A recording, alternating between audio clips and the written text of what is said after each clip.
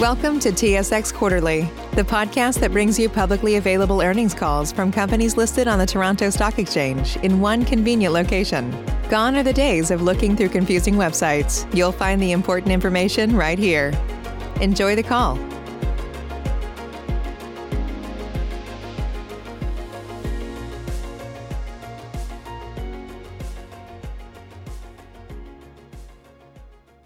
Ladies and gentlemen, thank you for standing by and welcome to the Real Matters Second Quarter 2020 conference call. At this time, all participants are in a listen-only mode. After the speaker's presentation, there will be a question and answer session. To ask a question during the session, you will need to press star 1 on your telephone. If you require any further assistance, please press star 0. I would now like to hand the conference over to your speaker today, Lynn Beauregard-Fisher, Vice President, Investor Relations. Thank you. Please go ahead, ma'am. Thank you, operator, and good morning, everyone. Welcome to Real Matters Financial Results Conference Call for the second quarter ended March 31st, 2020. With me today are Real Matters Chief Executive Officer Jason Smith, President and Chief Operating Officer Brian Lang, and Chief Financial Officer Bill Herman. This morning before market open, we issued a news release announcing our Q2 results for the 3 and 6 months ended March 31st, 2020. The release, accompanying slide presentation, as well as the financial statements and MD&A are posted to the Investor Relations section of our website at realmatters.com. During the call, we may make certain forward-looking statements which reflect the current expectations of management with respect to our business and the industry in which we operate. These forward-looking statements are based on management's experience and perception of historical trends, current conditions, and expected future developments, as well as other factors that we believe to be appropriate and reasonable in the circumstances. The forward-looking statements reflect management's belief based on information currently available and should not be read as a guarantee of the occurrence or timing of any future events, performance, or results. Forward-looking information is subject to risks, uncertainties, and other factors that are difficult to predict and that could cause actual results to differ materially from historical results or results anticipated by the forward-looking information. A comprehensive discussion of the factors which could cause results or events to differ from current expectations can be found in the Risk Factors section of the company's Annual Information Form for the year ended September 30th, 2019, and under the heading COVID-19 Impact on Risk Factors in our MD&A for the 3 and 6 months ended March 31st, 2020, each of which is available on SEDAR and on our website. As a reminder, we refer to non-GAAP measures in our slide presentation, including net revenue margins, adjusted EBITDA, and adjusted EBITDA margins. Non-GAAP measures are described in our MD&A for the 3 and 6 months ended March 31st, 2020, where you will also find reconciliations to the nearest IFRS measures. With that, I'll now turn the call over to Jason. Thank you, Lynn.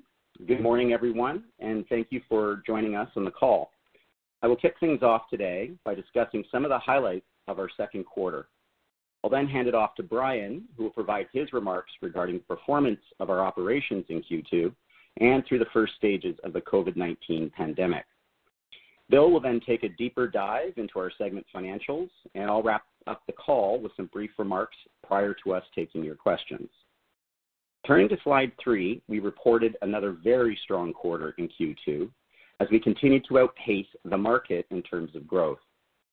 We recorded market-adjusted growth of 18.5% in U.S. appraisal and 145.5% in U.S. title as a result of significant year-over-year increases in market share and new client additions.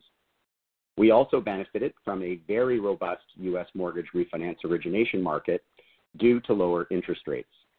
As we've outlined previously, our model is built to scale. Our second quarter results continue to demonstrate the impact higher volumes have on our financial performance.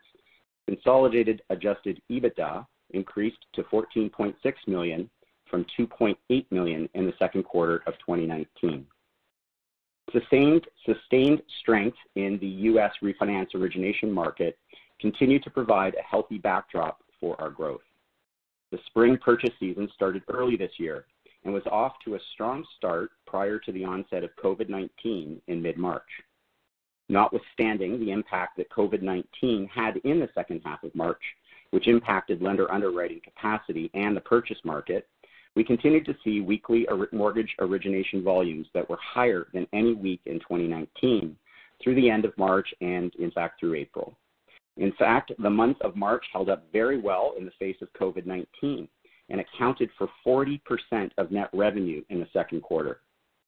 We reported consolidated revenues of $109.6 million in the second quarter of fiscal 2020, up 73.3% year over year, and consolidated net revenue was up 79% year over year to $35.9 million.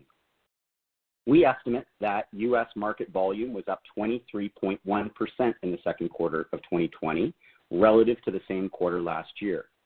Our estimate of the market change includes growth in the U.S. mortgage origination market of 40%, which was offset by a decline in estimated home equity and default volumes of 10% and 45%, respectively. The increase in total origination volumes of 40% comprises estimated purchase volumes that were down 5% and an increase in estimated refinance volumes of 122%. We also estimate that average loan sizes for purchase and refinance activity increased about 18% year over year.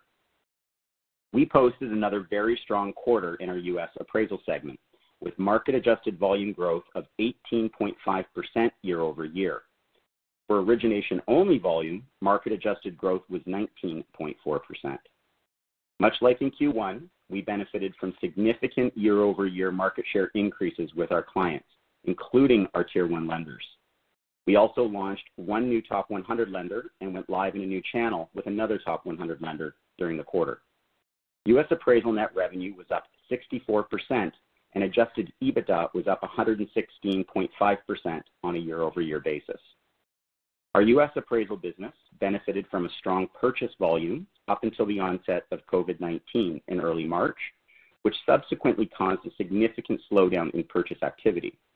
Conversely, refinance market activity was strong throughout the quarter, with a significant spike in early March, which helped offset the slowing purchase market and filled lenders' pipelines to capacity. We believe that COVID-19 reduced productivity and, in turn, industry underwriting capacity at the end of the quarter, placing a ceiling on the number of applications that could be processed. As a result of these capacity constraints, lenders moved to increase rates in mid-March, which caused refinance application growth to slow towards the end of the quarter and into Q3. Our U.S. title business benefited from the same market dynamics.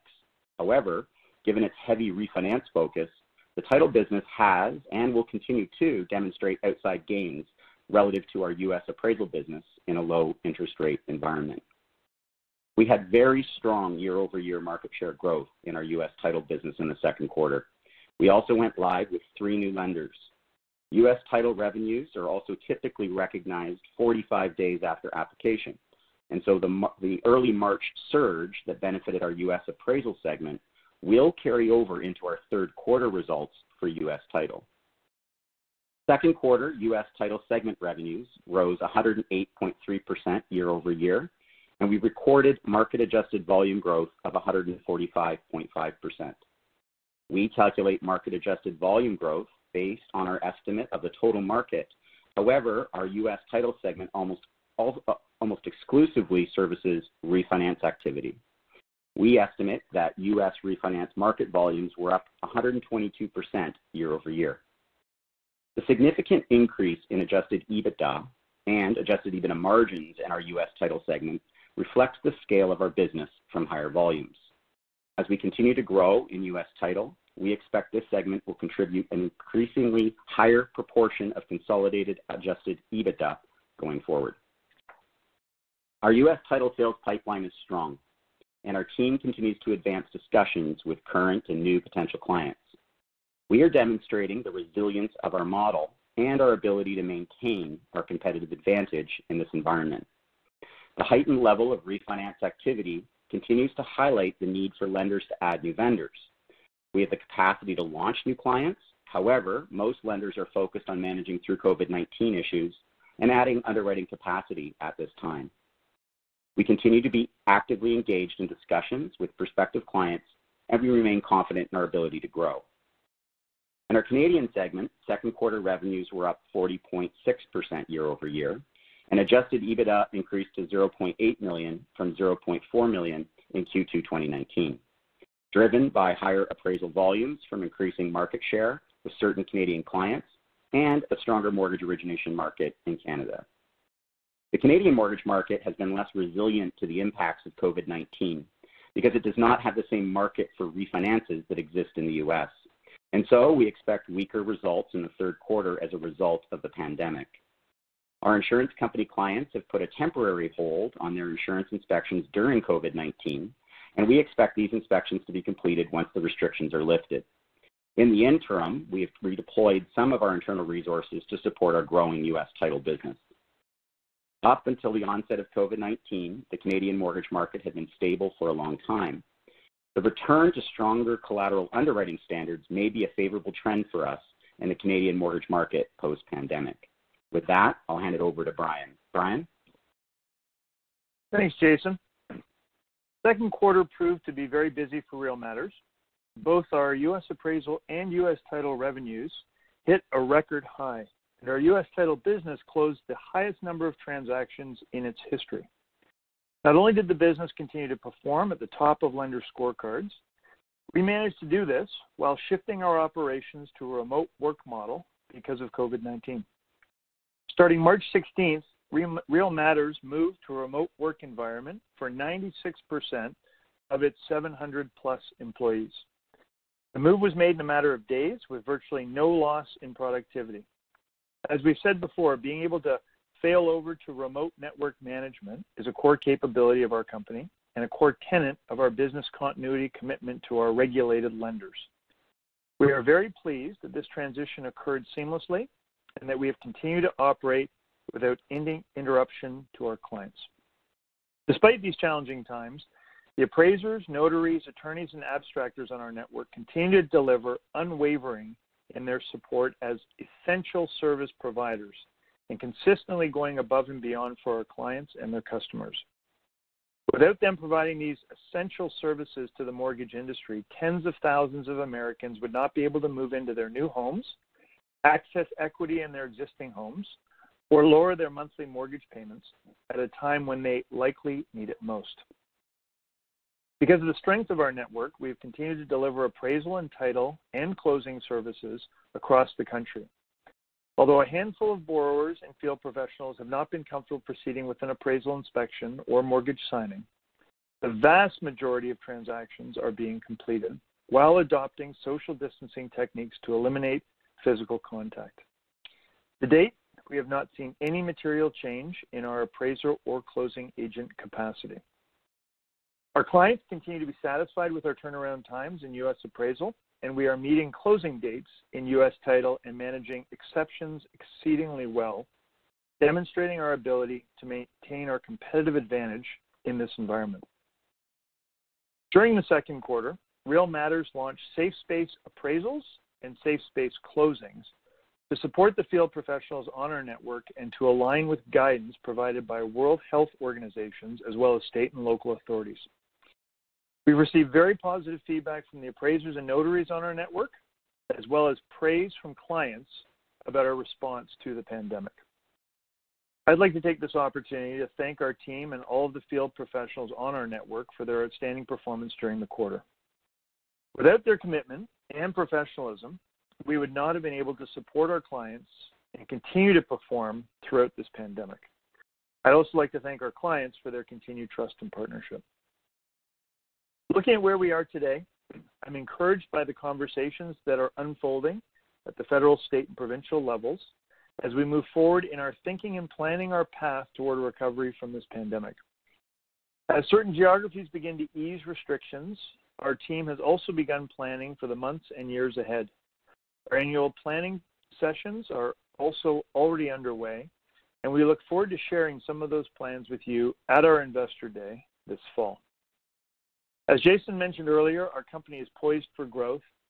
We hired 58 new employees in the second quarter. Another 29 new employees were on board in April, and we continue to actively recruit additional talent. With that, I'll turn it over to Bill. Bill? Thank you, Brian. Turning to slides 5 and 6 for a closer look at our financial results. Consolidated revenues were up 73.3% in the second quarter of fiscal 2020 compared to the same quarter last year due to significant revenue growth in both our U.S. appraisal and U.S. title segments. Revenues in our U.S. appraisal segment were up 65.4% year over year, while revenues in our U.S. title segment increased 108.3%. Canadian segment revenues were also up year over year by 40.6%. In our U.S. appraisal segment, we serviced higher origination volumes due to an increase in market volumes, market share gains, and new client additions. Our average revenue per unit increased in the second quarter as we continue to service a greater proportion of higher-priced origination volumes compared to lower-priced home equity and default volumes. Transaction costs in our U.S. appraisal segment increased 65.9% year over year, a reflection of the increase in volumes serviced. Net revenue of $17.4 million was up 64% in this segment, and net revenue margins declined a modest 20 basis points to 24.4% versus the second quarter of fiscal 2019. On a sequential basis, however, we reported a 140 basis point increase in U.S. appraisal net revenue margins as the pace of relative investments we made in our appraiser panel to service higher current and future volumes slowed in the second quarter of fiscal 2020. Operating expenses in our U.S. appraisal segment increased 20.8% to $7 million, up from $5.9 million in the second quarter of fiscal 2019, the result of higher payroll and related costs due to higher volumes serviced. This increase in payroll and related costs partially offset the increase in net revenue, resulting in a 116.5% improvement in adjusted EBITDA year over year. In addition, adjusted EBITDA margins in our U.S. appraisal segment increased to 59.5% in the second quarter of fiscal 2020, up from the 45.1% we posted in the same quarter last year. Compared to the second quarter of fiscal 2019, we converted each incremental dollar of net revenue to adjusted EBITDA at a rate of 82% in our U.S. appraisal segment, 79% when you exclude the impact of adopting IFRS 16. As Jason mentioned, second quarter revenues in our U.S. title segment increased 108.3% year over year, while transaction costs increased 112.8%, leading to a contraction in net revenue margins of 90 basis points. The decline in net revenue margins was a reflection of strong order volumes received in the second quarter of this year due to falling interest rates, which we will convert to revenues in the third quarter. In addition, net revenue margins declined on lower margins earned on diversified services we supplied. We typically incur transaction costs to search the title on a mortgage origination order 45 days in advance of recognizing revenue, which we recognize in connection with the closing of the transaction. Accordingly, the sequential decline in net revenue margins was in line with the expectations we set out during our first quarter conference call. U.S. title revenues attributable to reported volumes for this segment, meaning revenues generated from our mortgage origination clients, increased to $20.6 million, or 182%, from $7.3 million in the second quarter of fiscal 2019, and our average revenue per unit increased due to geographic mix. Diversified revenues increased to $7.2 million from $5.1 million in the second quarter of 2019 due to higher capital markets activity, partially offset by lower commercial and search revenues. Operating expenses in this segment increased to $10.1 million from $7.6 million in the second quarter of fiscal 2019, and adjusted EBITDA increased to $7.1 million from the $0.8 million we posted in the same quarter last year. Consistent with our performance over the last several quarters, the scalability of our U.S. title operations was on display this quarter and delivered a significant improvement to adjusted EBITDA year over year. Compared to the second quarter of fiscal 2019, we converted each incremental dollar of net revenue to adjusted EBITDA at a rate of 72%. When you exclude the impact of the adoption of IFRS 16, the conversion rate was 70%. In Canada, revenues increased 40.6% to $7.5 million, while net revenue margins contracted by 240 basis points, due in part to a higher proportion of revenues earned from lower margin appraisal services. Canadian segment operating expenses were $0.6 million in the second quarter this year, down 13% from the second quarter of fiscal 2019, and adjusted EBITDA margins increased to 58.3% from 40.6% in the same quarter last year. Putting this all together, second quarter consolidated net revenue increased 79% to $35.9 million, up from the $20.1 million we reported in the second quarter of fiscal 2019, on strong contributions from both our U.S. appraisal and U.S. title segments, as previously noted. And consolidated net revenue margins increased to 32.8% in the second quarter of fiscal 2020, up from 31.7% in the second quarter of fiscal 2019, due in part to a greater proportion of consolidated net revenue coming from our higher margin U.S. title operations. As a result of our strong operating performance, consolidated adjusted EBITDA rose to $14.6 million in the second quarter of fiscal 2020, up from $2.8 million in the same quarter last year. And consolidated adjusted EBITDA margins increased to 40.6% in the second quarter of fiscal 2020 versus the 13.8% mark we posted in the second quarter of fiscal 2019. In the second quarter, we recognized a $0.4 million benefit to adjusted EBITDA as a result of adopting IFRS 16, with no comparative benefit recognized in the second quarter last year. Turning to the balance sheet, we ended the quarter with cash and cash equivalents of $89.1 million, an increase of $8.3 million from the first quarter of fiscal 2020, and we continued to purchase shares under our normal course issuer bid, purchasing approximately 1 million shares at a cost of about $9.8 million in the quarter. From the inception of our NCIB, our normal course issuer bid, in June of 2018, we've returned real value to our shareholders, purchasing nearly 7 million shares at a total cost of $39.1 million, the Canadian equivalent of $51.8 million, which represents 7.9% of the total shares issued and outstanding prior to entering our NCIB. And since we first reported our financial results publicly in June of 2017, we've added $18.5 million of cash to our cash and cash equivalents position. Today, not only do we have over $89 million of cash on our balance sheet, but we have access to $40 million through credit facilities available to us. In addition, because we count the majority of the largest mortgage lenders in the United States and Canada as our clients, we've seen continued strength in our ability to collect amounts owed to us.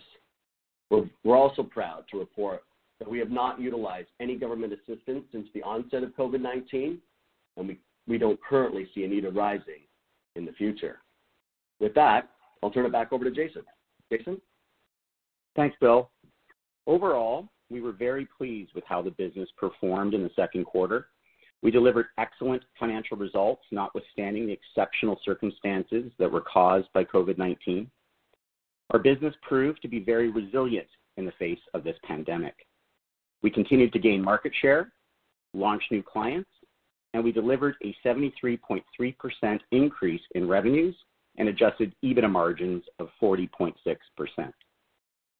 Looking ahead to the second half of fiscal 2020, the effect of volumes carried over from March applications should drive U.S. title closed volumes higher, buoyed by very strong market share growth, even factoring in constrained lender underwriting capacity.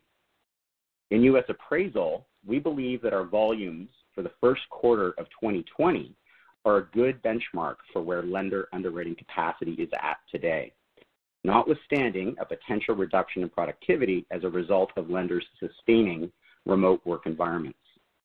With 2 months left in our third quarter, we are not assuming lenders will significantly increase their underwriting capacity for the remainder of the quarter, although it is possible, considering that 10-year Treasury yields are supportive of more volume than the industry can currently address. Over the next 2 quarters, we believe that even with potentially higher unemployment, increased forbearance rates, constraints on non-conforming mortgage product availability, and reduced property values, higher demand from eligible refinance candidates will continue to fill lender underwriting capacity. We believe that the ability of lenders to increase their underwriting capacity during COVID-19 remains the most significant hurdle to mortgage market growth in the near term. As we've indicated in our weekly market updates, lenders are actively recruiting additional underwriters to add capacity for the near term and to support the long, multi-year surge in refinance volume coupled with the return of a growing purchase market. Once industry underwriting capacity grows, even if U.S. 10-year Treasury rates increase to 1 to 1.2% and remain at those levels for the next few years, we believe this will translate into 30-year mortgage rates of no higher than 3% as spreads normalize. We believe this will create a large multi-year market opportunity for Real Matters and provide a tailwind to our market share growth strategy, a tailwind that we have not had since going public in May of 2017. Real Matters' long-term strategy has not changed. We are confident in our ability to grow market share in both U.S. appraisal and U.S. title by continuing our focus on our core competency in network management to deliver better performance to our clients. Overall, Real Matters is well positioned due to our business model, our client base, and our financial strength, and we continue to grow. As Brian mentioned earlier, we continue to hire new talent to support the growth of the business. As we have said before, we view adjusted EBITDA as a proxy for cash, and EBITDA conversion on incremental net revenue has been very strong. We are also very well capitalized, which is competitively favorable for us. We currently have $89.1 million on our balance sheet and no debt. We also have access to over $40 million in credit lines from our banking partners, if required, giving us a total liquidity position of nearly $130 million. Before we take your questions, I'd like to echo Brian's earlier comments and thank our employees and the field professionals on our network for their dedication and commitment, as well as our clients for trusting us with more and more of their business. I'd also like to recognize our long-term shareholders for their continued support. With that, operator, we'd like to open it up for questions now, please. Yes, ma'am. And as a reminder, ladies and gentlemen, that is star one to ask a question. Your first question comes from the line of Daniel Chan from TD Securities. Hi, good morning, guys. Congratulations on the good quarter. How has your scorecard rating changed since the pandemic? Do you still rank at the top of the tier one lenders, and do you know if you've increased the distance from your competitors? I think the quick answer is we remain at the top of our scorecards. That's our strength.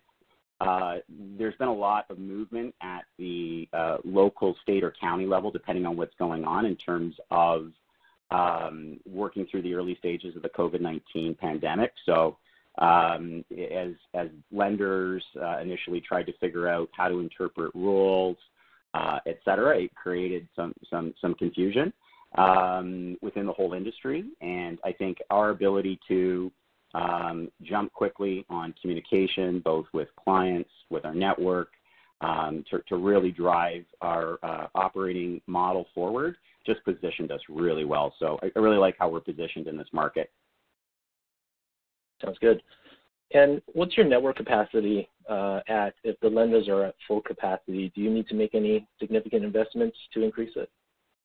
Yeah, we're sitting really well there. I think the best data point I can go back to, Dan, is actually in early March when rates dropped and we saw a huge surge of purchase activity as well as the refi activity that ultimately forced the lenders to increase rates as the volume was flowing in beyond their capacity. We actually managed the network really well, and so I think that was a great test on sort of how our capacity was in the network and what we might be able to look forward to as we exit the pandemic and as these low rates support very strong refi volumes. Okay, and last one for me. You mentioned that your strategy hasn't changed, but is there any opportunity or are you thinking about accelerating any parts of it given the large opportunity ahead of you? Yeah, look, I think we're very focused. We have large markets that we're serving in appraisal and title. They're the largest revenue opportunities that are external from mortgage lending operations themselves. And so, when we saw the rates drop late February, early March, and when we look at the 10-year where it is right now, I mean, this is really going to unlock mortgages that we're never going to see the light of day. These were mortgages that we never expected we would be refinancing or would be flowing across our networks. And we got to remember that at this time last year, industry refinances were near multi-decade lows. So I think that this is a perfect environment for us to be accelerating our client pipelines as soon as we get out of the pandemic. The industry is going to need to add vendors for growth. So, we've been marching up through the tiers from our Tier 3 title clients to our Tier 2 clients. We've had a long-standing plan to launch the Tier 1s. And I think that this higher volume just accelerates that cycle for us, as well as unlocking new opportunities on appraisal. So I think you're going to see us laser focused on those big markets and on executing this. However, we're also, as Brian pointed out, been active in our planning process, and we're still on that. So I think this fall, we still plan on holding our investor day, and we'll sort of lay out the next 5 years and sort of how we think about our businesses unfolding. But I think we'll be very busy for the next couple of years. That's great. Thank you very much. Thanks, Dan. The next question comes from the line of Robert Young from Canaccord Genuity. Please go ahead. Hi, good morning. Now, Fannie Mae has extended some flexibilities to appraisers given the crisis, and I was wondering if you could talk about what impact you're seeing on your business, if any. Do you see any permanent changes? Do you see any indications that the physical in-person appraisal is at risk? Yeah, well, thanks, Rob, for the question. We noted that the GSEs and the broader regulators, to some extent, created proactively, quite quick as we were in the pandemic, greater flexibility to have a licensed appraiser do a reduced scope appraisal actually on the same form, or do a drive-by. So I would like to state that, it's always required that licensed appraiser. And what was going to be interesting is, notwithstanding those flexibilities provided, what were the lenders going to do, given that they like to maintain flexibility to be able to sell loans to other channels, securitization, et cetera. And so what was incredible was that the vast majority of orders were coming in as full interior appraisals, and that continues to this day. And so our margin profile is good on those other products on an absolute dollar basis. It's very similar to a full interior. But, we were sort of happy to see that happen, and we haven't seen a change in that. On the network side, the network, as Brian said, was just fantastic. Consumers don't need to be in the house, shaking the hand of the appraiser. In fact, the consumer not being there, leaving the lights on, leaving doors open, standing up in the back deck so the appraiser can go in and do their piece is what they prefer. They don't need to hear about, what renovations or things that the consumer did. They want to assess that and then use benchmarks in the market. So really, the appraiser panel just executed very well, and we've had no issues in completing interior appraisals. I would also say, actually, the change when you're an appraiser, they know how much the inside of the home can impact value of home A versus home B. And so actually, they're less, they prefer to do the interior, and they feel it gives more credibility to the analysis that they're performing. Okay, great. And then you highlighted the fact that loan size is up by 18%. So I'm curious about what that metric means for your business. Does this suggest that the backlog of refi is lengthened? Like, are banks prioritizing larger refinancing up front? What's driving loan size, and why would that be an important indicator for investors? Sure. I think it's important that, when we see reported either bank origination numbers through their quarterly disclosures, or industry models report what was originated, say in the last quarter. They report in dollar terms, and when you have the average loan size either going up or going down, our business runs on volume, so it's very important to adjust for that. So I would say that's the first dynamic there.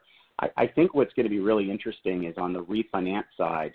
If you've got a larger mortgage, then you need less of an interest rate differential as rates drop to incent you to refinance in absolute dollar terms, because you got to pay for your appraisal, you got to pay for your title, but then based on that spread, there's no other penalty.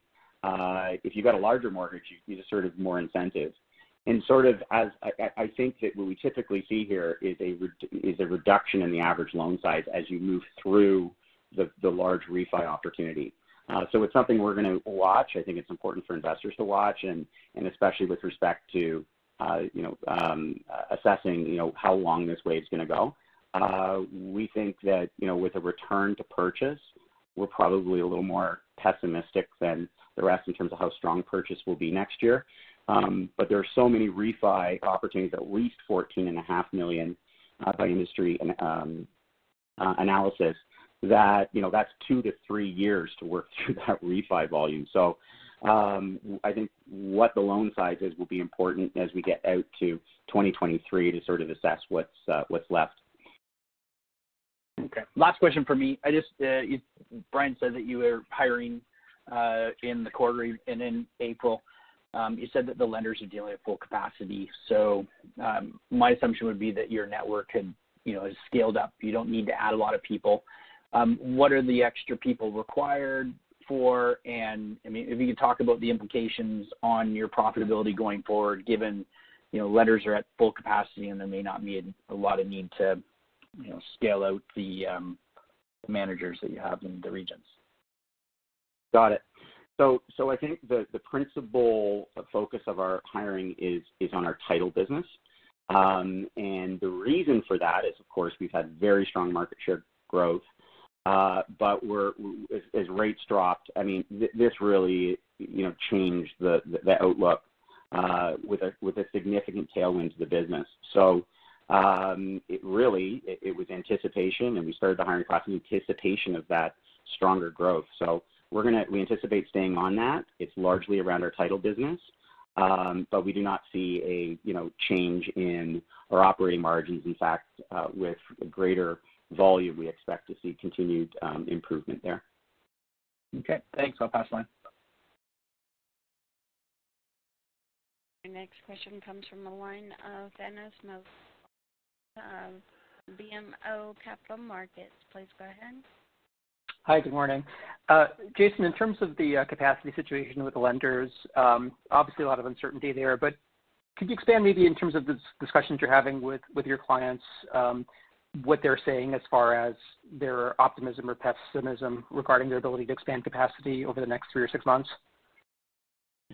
Yeah, so I think they're all hiring. I know of one large non-bank that actually has 3,000 underwriting job postings. I think we're still early days in this, and I think they're more focused on this long run opportunity than what's going to happen here in the next couple of months. So I think this isn't a short term thing for them. This is as rates drop, this is going to be a significant tailwind to the industry. And so we've seen many reports, many lenders talk about their intention to hiring.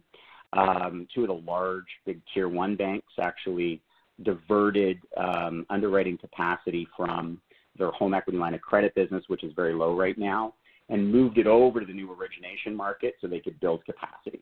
So I think it's different for each lender. Their underwriters are now working remotely, and so that has been something for a large bank that they had to work through. So I think there's that strong intention to hire, and then we'll just see what the conversion rate's going to be. They got to get them trained. They got to get them laptops. They got to remotely onboard them from home. And so, excuse me, I think, our view is, in the balance of Q3 and into Q4, I think we'll see, it's thoughtful to think of that as being a cap on increases to that underwriting capacity. But I think as we get into Q4 and they're able to convert these hiring pipelines into productive employees, and as states open up and folks can have some return to the business office environment, I think we'll see that productivity pick up. I think once we get into 2021, that's where it's really important. And we think that the industry will be aiming to increase their underwriting capacity, hire 20% more to handle the volume. So, when we think about that, plus our, market share growth rates that we've had, you can sort of see the 2021 for us is shaping up to be a strong year. We're going to hire, and we're going to work with our customers through that. Great. And in terms of the 18.5% market-adjusted growth in appraisal this quarter, is it still the case that's being predominantly driven by Tier 1 share gains? Tier 1 and Tier 2, yeah, for sure. We haven't been capped by any lender. We feel very good about our performance and our market share growth continuing. Okay. And finally, for Bill, you mentioned each incremental transaction had a 72% incremental margin. How do you see that trending over the next few months? Does that ratio stay steady, or should there be some increase to that? Well, I think time will tell, clearly, Thanos. But I think when we think about this quarter and punch it up against Q1 in particular, I think you're seeing that phenomena happen on a repeated basis. And 2 quarters isn't necessarily a pattern, but all of that to say, I think that we'll probably see more of the same, coming up into Q3 and beyond. Would be my expectation, and perhaps even a slight advancement of that over time. So that'll be my view on that. All right, thanks. I'll pass the line.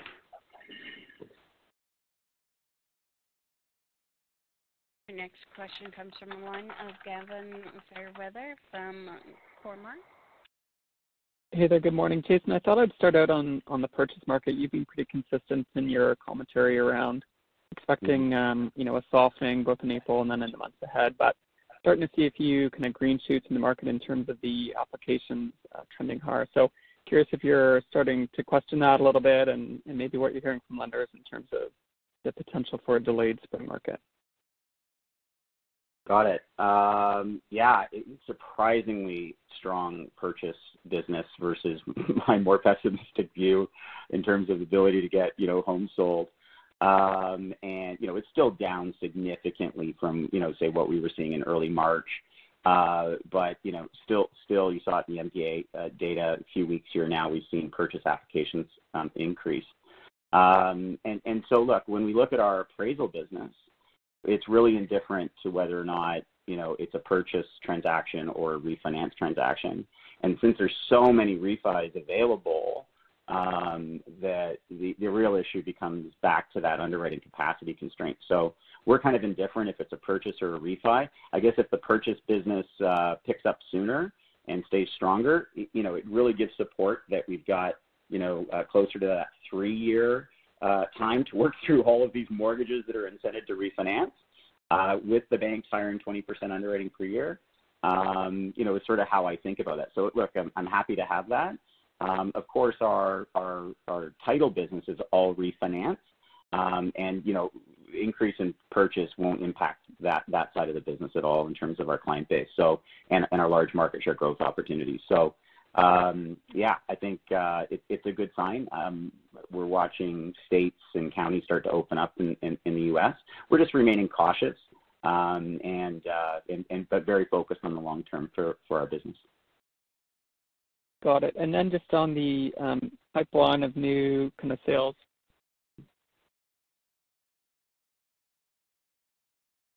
Hey, Gavin, I think we lost you there. Yes, we did lose Gavin.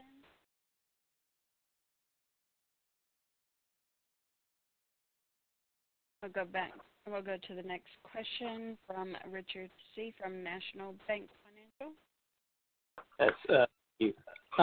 Jason, I was wondering, from an operational standpoint, have you kind of uncovered any opportunities during this crisis that may sort of forward, in terms of costs, like people need to be in offices? Is there an opportunity to sort of scale margins even further here?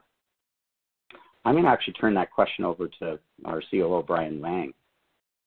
Okay.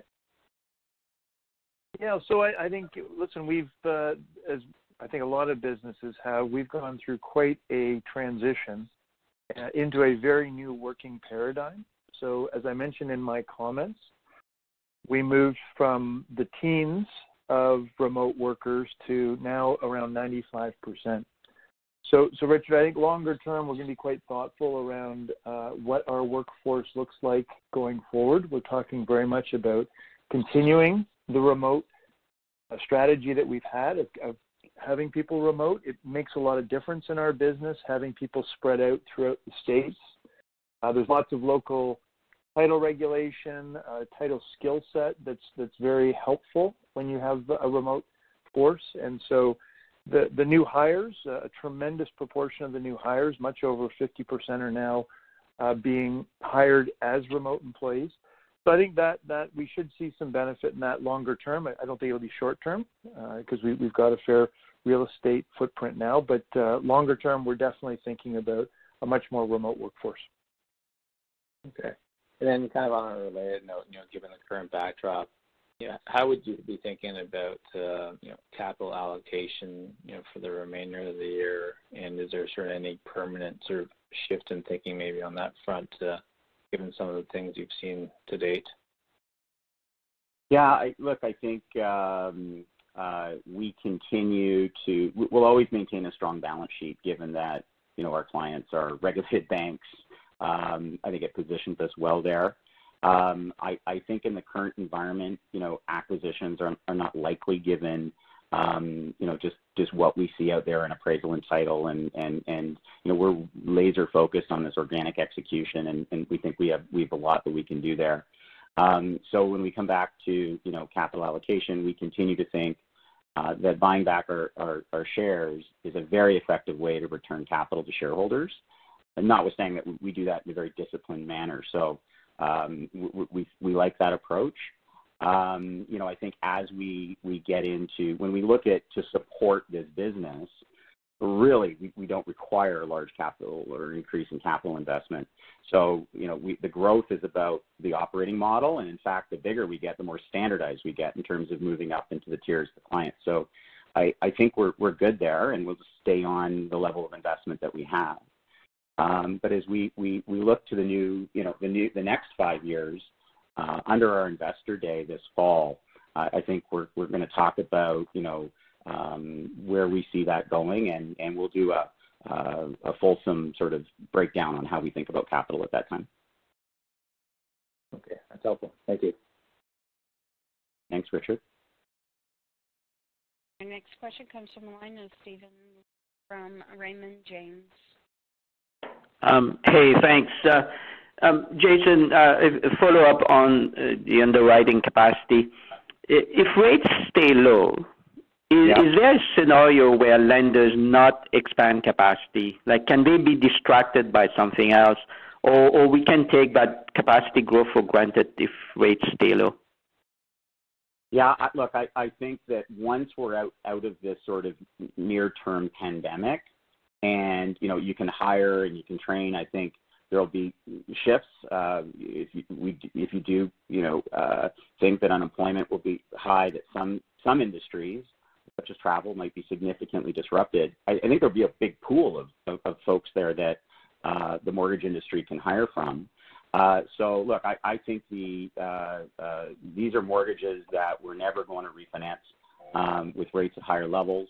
And if you think the 10-year rate's going to stay, below 1.2 within the next 2 years, or the Fed doesn't raise rates, then I don't see a scenario where, as we get into 2021 and 2022, that the banks aren't, or all lenders are not aggressively hiring. Again, we're seeing one big non-bank has got 3,000 postings out there right now. There's multiple data points out there around how the lenders are trying to hire. So I think it's, can they convert them in the near term? But then I think, I've got strong confidence around that in 2021. Okay, that's great. And then similar to an earlier question, electronic closings, remote online notarization, are you seeing those trends in title and closing, and does this impact you positive or negative? Thank you. Sure. Well, on remote or electronic closings, I think that should the industry move there, we're ready. And you still need a network to support that, especially exceptions. But we're ready from a technology and from exception management perspective. However, I do believe that change happens very slowly here. There's multiple layers. You've got the state has to sign on to it. The investors have to sign on to it. The lender has requirements that they have to sign on to, and so on and so forth. So I just think around this, the change management is going to be significant. But we're ready with a solution should it move there. So I think it's neutral to us at this time. All right. Very helpful. Thank you. Next question comes from the line of Steve from Scotiabank Capital. Great morning. Jason, morning, just Paul. Quickly for you or Bill, on title in the MD&A, you talk about a backlog being created because some of your volume couldn't be cleared based on closings of municipal offices. Could you just, how big is the backlog, dollar size? If it is actually material, was any of that revenue recognized, or should we expect a bump to come? Oh, I see. Well, I'll start off and say that the county closings impact a very tiny, so I think less than 2% of the volume. So I don't think there's anything significant with respect to those counties reopening in terms of new revenue recognition, et cetera, that would be significant, I think is the easy answer there. Bill, is there anything you'd want to add to that? Yeah, I would just say clearly we can't recognize the revenue until the closing has obviously occurred. So that event is obviously has not been satisfied. So there was no clearly revenue recognized in this quarter specific to that. I think, Paul, as Jason mentioned, I don't think this is a significant event for us would be my immediate reaction. Obviously, is there going to be a bit of a bump as they reopen? Of course, but I don't think it's going to be significant in any way would be my view. Got it. Perfect. Just on the title business, could you talk a little bit about, is there an opportunity out there to force the business over time in terms of picking up either M&A or doing anything organically in this time period to open yourself up for more of the purchase market on the title side? Thanks. Got it. So really we see, especially with rates dropping so low, I really think that we're going to see one of the larger refi opportunities multi-year that has existed, and that the industry doesn't have enough vendors to manage that. So I think it's very supportive for us launching clients on our title side. And as we get into those larger lenders, and we're able to prove and through execution our excellence that they already enjoy an appraisal on title, I think that starts to allow us to really focus on when the bank is pre-qualifying a homeowner for purchase and inserting ourselves in that cycle. So I still think that the cycle here should be get live and get into that large install base of clients on refinance, work through that. And then, as we start thinking about, at some point, the large refi wave that we were never expecting is going to reduce, that's when we want to be, growing share with a broadest base of clients that we've installed, as well as, focusing on that purchase market opportunity with those clients. So, we're going to be very strategic here around how we manage through this incredible volume wave. And, that will be really targeting those customers we think we have great long-term purchase opportunity with, as well as, really landing as large of an install base as we can, such that we can grow share and keep the business growing on the other side of that. But I think that's as we get into 2023 and 2024. Great. Thank you. Welcome, Bob. Next question comes from of Deepak Shaw from Diesel GMP. Oh, hey, good morning, guys. Thanks for taking my questions. Hopefully they're not too rookie for me and for you guys this morning. I had a question on title and closing. I know that you're expanding with new tier ones. What's been the impact of COVID on the pace of new rollouts here, and what's the outlook for that going forward? Yeah, so I think that we're still focused on, launching, new tier twos, progressing through the sales cycle with our tier ones. Obviously, with the backdrop of there'll be more volume, we think that's very supportive for us getting there within these clients. But the lenders have a lot going on right now, managing COVID-19, managing, the remote, trying to hire, et cetera. And so I think as we think about, the next 2 quarters, we are still landing clients, but we've landed such a large client base over the last 9 months. Really, it was always the plan to have, those clients and their share growth really power the back half of this year. So I think that's how we're thinking through sort of those new client launches. We continue to launch clients, though, in the environment. Got it. And then when I think of tier ones, whether it's title and closing or appraisal, tier ones versus the top 100 versus, the smaller market of lenders out there, what do you expect in terms of market share changes there, and how could that change some of the growth expectations for the business going forward? And then I've got one more after that. Sure. No, well, it's actually a fantastic question. And I think there's a lot of commentary around, in this environment, the regulated banks who have been over the last year, if you look in their quarters, slowly sort of regaining some share, that this could really put a focus on them. So that would be supportive for us. We have an outsized gain or share, of deposit-taking institutions in our appraisal business. We, of course, have, some phenomenal large non-banks. So I think it actually favors larger lenders within those tiers, and those tiers getting bigger overall. That would be very good for us. They tend to focus more on operational excellence, as you would expect, and that is our laser-focused sweet spot. So I think that would be very supportive. Thanks. And then my last question, I know on strategy, you've mentioned no change, not to expect M&A, wait for your investor day this fall. I'm just curious if you can go on offense here, maybe talk about your technology roadmap. Anything there that you can accelerate on the data side or the technology side that could strengthen your moat versus the competitors? Yeah, look, I think one of our core strengths as a business is our annual planning process. We rebuild the 3 to 5 year plan. This year will be 5 year plan. And we focus on the end game, and then we work backwards.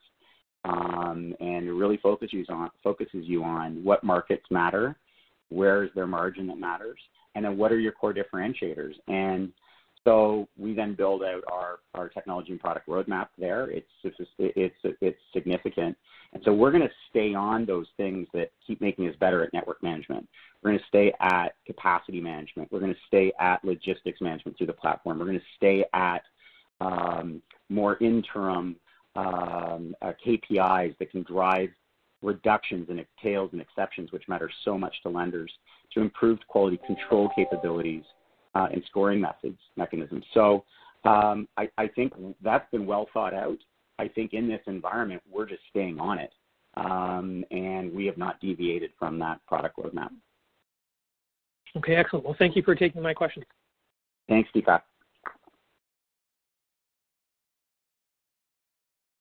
That is all the questions that we have.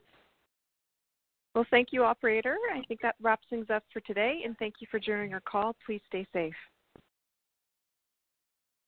Concludes today's conference call. Thank you for your participation. You may now disconnect.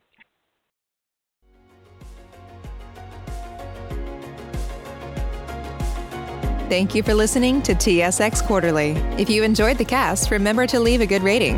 And remember, for any additional inquiries, please consult the company's investor relations section on their website. See you next time.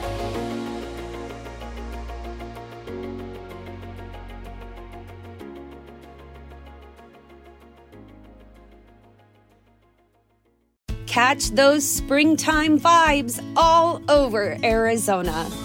Break out of the winter blues by hitting the water at one of our lake and river parks. Take a hike among the wildflowers. Just make sure to stay on the trails and leave the flowers for the bees.